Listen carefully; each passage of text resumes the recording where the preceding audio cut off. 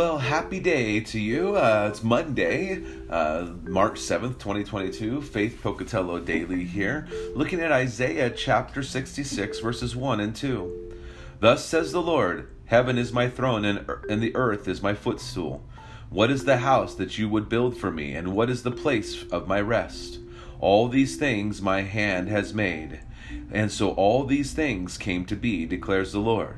But this is the one to whom I will look. He was humble and contrite in spirit, and trembles at my word.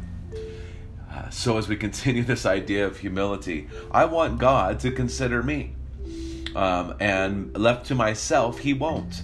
But because of the work of His Spirit in my life, and because of the humbleness of His Son, Jesus Christ, who now I find myself hid in, He will look upon that person who is humble and contrite in spirit and trembles at His word. And so because of this, I walk humbly and go, Lord, you now gaze upon me. You look upon me with love and with your favor. And you have given me the shield of your salvation. You give me the strength of your salvation. And my life is hid in Christ. And because of that, I have been humbled, because I will not receive the forgiveness of sins if I do not first recognize, as a response to the work of the Holy Spirit on my life, my desperate need for mercy.